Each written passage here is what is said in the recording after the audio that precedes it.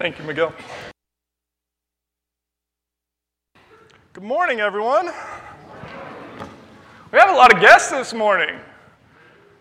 As a preacher, that kind of makes me want to go a little bit longer, but I'm going to resist the urge this morning because I know that most of you have either been serving in Mexico for a week and are probably tired from that, or some of you are preparing to serve with VBS for a week and you will be exhausted from that. So either way, I think I'll try to keep this short this morning. I do want to wish all the fathers a happy Father's Day.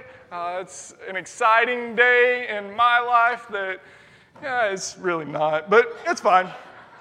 Father's Day makes me think of all things masculine.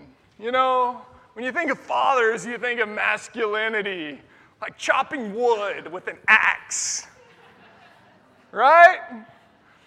Or opening jars that are stuck. You know, that's masculine stuff there. Or hammering nails without hitting your thumb. Like, all of those things just scream masculinity. And all of those things are things I usually ask Lindsay to do instead. So I don't say that from a place of actually doing it. Things that make you a manly man. And one of the manliest men in the world is Elon Musk, right? The real-life Tony Stark, Elon Musk. And I say that because he builds cars, and some of you might even drive a Tesla, and you're like, oh yeah, he's a car guy. Not only that, he builds rockets. What? Like, how much more manly can you get? He started his career in video games. I like it, so I was just, okay, fine.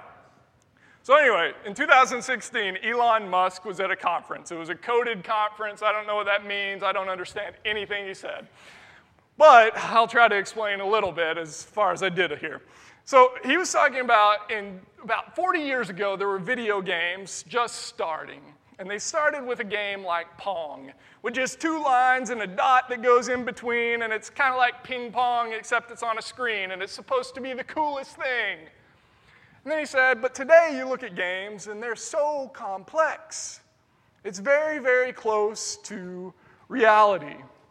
And what he says, in his mind, he says, within 10,000 years, which for him is a short time span, for the rest of us, we're like, what? But for him, it's a short time span. He said that there will be simulations, there will be games, there will be simulations that are indistinguishable from reality. Within 10,000 years, you will be able to play a game where you will not know the difference between the game and reality. And if that is the case, according to Elon Musk, there's a likelihood that we are just simulations in a higher intelligence's video game. Right? That was his claim. And his conclusion is this. He said, reality as we know it is probably not the ultimate reality. Reality as we know it is probably not the ultimate reality. Now, I don't believe we're in a video game. For any of you that do, I'm sorry, but I don't believe we're in a video game. But I think his conclusion that reality as we know it is probably not the ultimate reality actually fits us pretty well. I get asked by Micah 1,000 times a day, what is real? What is real? So I'm not joking. I hadn't prompted this in him or anything, but this morning on the way to church, one of his questions for me, and it's a 10-minute drive, so one of his questions for me was, are leprechauns real? He's 5, and he's not sure. Are leprechauns real? And I try to have that conversation with him. I'm like, no, I don't think they are. And then he said, but my teacher, and he named his teacher, says that they are. Like, well, how do I argue with that? The teacher's telling you leprechauns are real. What proof do I have that they're not? What is real? We were watching TV a couple weeks ago, and on some of the cartoon channels, they go back to some of the older cartoons. And so it's a channel where, like, Bugs Bunny and some of those things come on. So I flip it over there, and Thundercats is on, right? So you've got these like lino, these animal, these cat human things, and his first question when we turn it on is, Daddy, is this real? No, of course not. It's a cartoon. I don't understand. Ninja Turtles, same thing. So this weekend, I've been watching golf. I love golf. I like to watch golf, and I've been watching it, and his question, Daddy, is golf real? Like, we've been golfing. I don't understand. Like, I take you with me.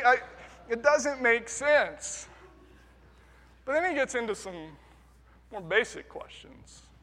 Is God real? Is Jesus real? Are these stories that you tell me, are they real? It gets a little harder. Often when we talk about reality, what we do is we point to our five senses. If we can see it, then it's real. If we can touch it, then it's real. If I can taste it, then it's real. If I can smell it, then it's real. If I can hear it, then it is real. But this causes some questions for us. This causes some conundrums, like, is the North Pole real? And I ask that in a pretty ambiguous way. Is the North Pole real? Is gravity real? Is attraction real? Is love real? And for us, the question is a thought real? Here's where we land. For disciples of Jesus, we believe that there is a reality outside of what we can see and taste and touch and smell and hear. We believe in a God who does not fit those descriptions right now, but we believe he stepped into our situation to fit those descriptions for a time. We believe in a reality in which there is good and there is evil. We believe that there is a reality outside of our senses in which we are at war. We are at war. Many of us know Ephesians 6, 11, and 12. So if you've got a Bible, turn over there. Ephesians 6, verses 11 and 12, Paul gives this church in Ephesus the following instructions.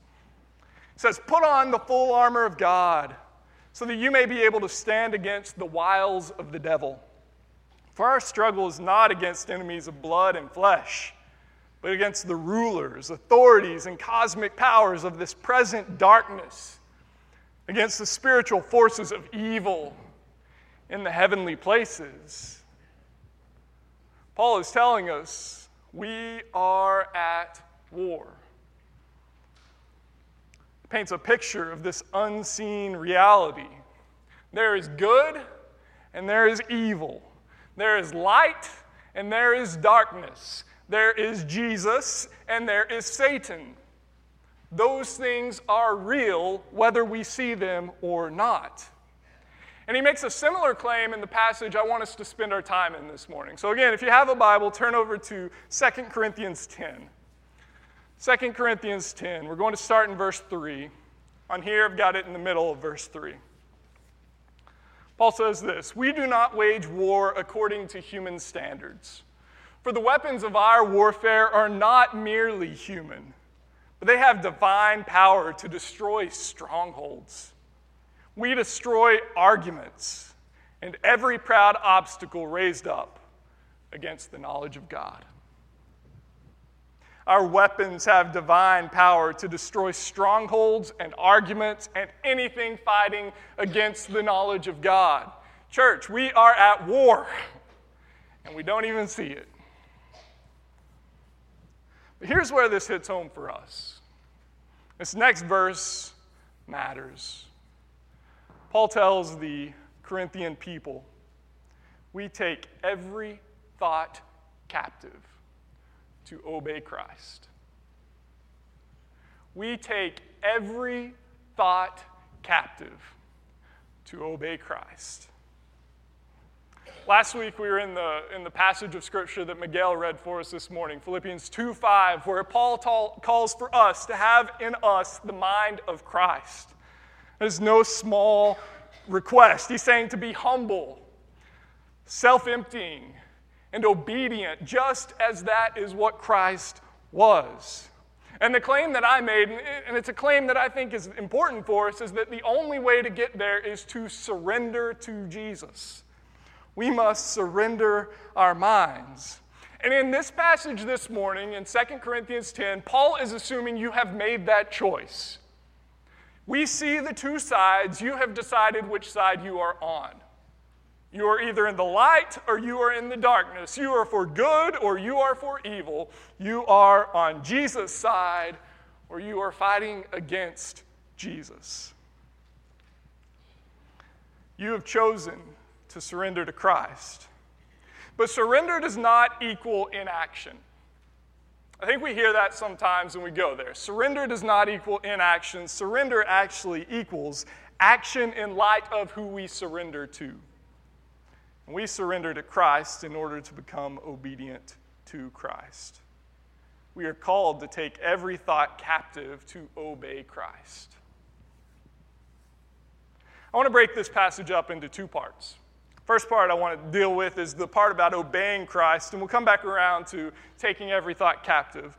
But obedience to Christ is just important for us. Our desire has to be to become like Christ. Here at Woodbury, we say that we have these 5 markers of discipleship, and the 5th marker is that we are being transformed into the image of Jesus. We are becoming like Jesus. And the only way we can do that, the only way we participate in that is by being obedient to Him. In Matthew chapter 5, verse 19, Jesus he talks to His disciples and He teaches them this: whoever obeys my commands and teaches others to obey my commands will be called great in the kingdom of heaven. How many of you want to be great in the kingdom of heaven? There's one path, and it's a path of obedience. In Matthew chapter 28, a passage that we've gone to over and over and over again the last couple years, Jesus taught His disciples that they're to go and make disciples, baptizing them in the name of the Father, the Son, and the Holy Spirit, and teaching them to obey everything He has commanded us. Obedience to Jesus is not an afterthought. Obedience to Christ is part and parcel with being a disciple of Christ. If you want to follow Jesus, you need to be obedient to Jesus. And we know this. A disciple of Christ obeys Christ. It is our mandate. It is our North Star. It's what we put our hope in. Church, we cannot obey Christ if we don't know what He tells us to do. And this is, again, so for those of you in my class this morning, you let me get on some soapboxes. For the rest of you, this is your turn. Read your Bibles. If we don't know what Christ tells us to do, read your Bibles, and in particular, read the Gospels. Get to know Jesus Christ. Get to know Him, and if Jesus says to do something, do it. That is obedience to Christ. We surrender to Christ in order to become obedient to Christ because Christ is Lord. And Paul, the apostle to whom Christ called on the road to Damascus, Paul is calling us to obey Christ by taking every thought captive. Take every thought captive. Just by show of hands, how many of you already do this? I am shocked. Not really. That's what I thought too. The more I thought about this, the more that I recognized I don't do this. And as I was thinking about it, I was thinking, so in my mind, there are times when I give Satan just an inch. Here's just this crack. Here's just this little bitty place that you can come in. But every single time I do that, he takes a mile. Give Satan an inch, he takes a mile. It happened on Wednesday night. Wednesday night, Lindsay was at work, Micah was in bed, and I was just telling myself, I just need to sit down for 15 minutes. I'm just going to sit down, take a load off, just relax for a few minutes. I have a list of things that Lindsay wants me to do. I have a few things that I need to do for work, but I'm going to sit down and I'm going to relax. It won't be a big deal for 15 minutes. And I sit down, and there's this voice that's just, you're fine. Don't worry worry about it. Fine. I look at my watch 3 hours later, haven't gotten up, haven't done any of those things, and I'm ready to go to bed. And I go to bed. Sometimes when I let Satan in, when I just say, oh yeah, those 15 minutes, takes a mile. And I didn't get any of that work I needed to do, didn't do the things Lindsay asked me to do. I just sat there and wasted time. Or what about this? What about holding grudges? I don't think any of you do that. I do. I have the opportunity to forgive, just as Christ forgives. But at some point, I just kind of decide not to. Why not?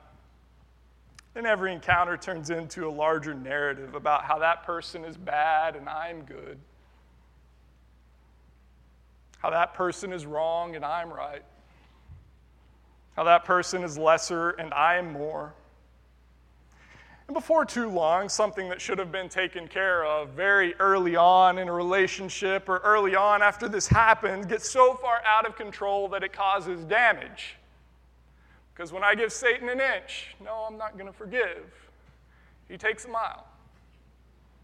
Any of you have experiences like that? Any of you know the wiles of the devil, as we read about? One thought turns into something so much bigger, so much worse, so much more dangerous. And so I think we can all see that there is a need to take every thought captive. But the question is, how do we do that? It's a great idea, take every thought captive, but how do we do that? And unfortunately, in this passage, Paul doesn't give us any instructions on how to. It is a command, take every thought captive, but no advice on how to do it. So what I'm going to offer you this morning are two practices that have helped me, because the command still stands. We need to take every thought captive, but I want to offer you something that you can try, something that you can do. So I'm going to offer you two practices this morning that I have found helpful for me. You can take those and do with them whatever you want, but they might be helpful.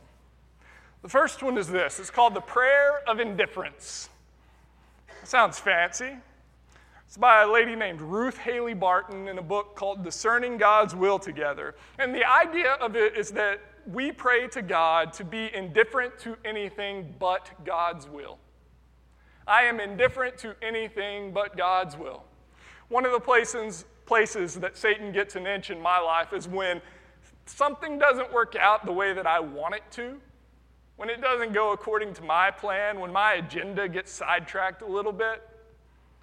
I become anything but indifferent.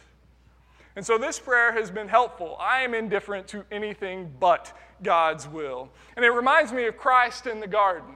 You know, you remember the scene when Christ is praying, God, take this cup from me. I don't want to do this. Take this from me. But he ends the prayer in the most profound way by saying, but not my will, but yours. Not my will, but thine. You can ask my 3 coworkers, my 7 elders, my wife, any of them, if Jordan is indifferent, and they will have a very definitive answer. Some of them might scream at you, no, he's not. But in those moments, when I pray this prayer, it helps reorient me to a reality that God's will is bigger than my will. God's will is better than my will.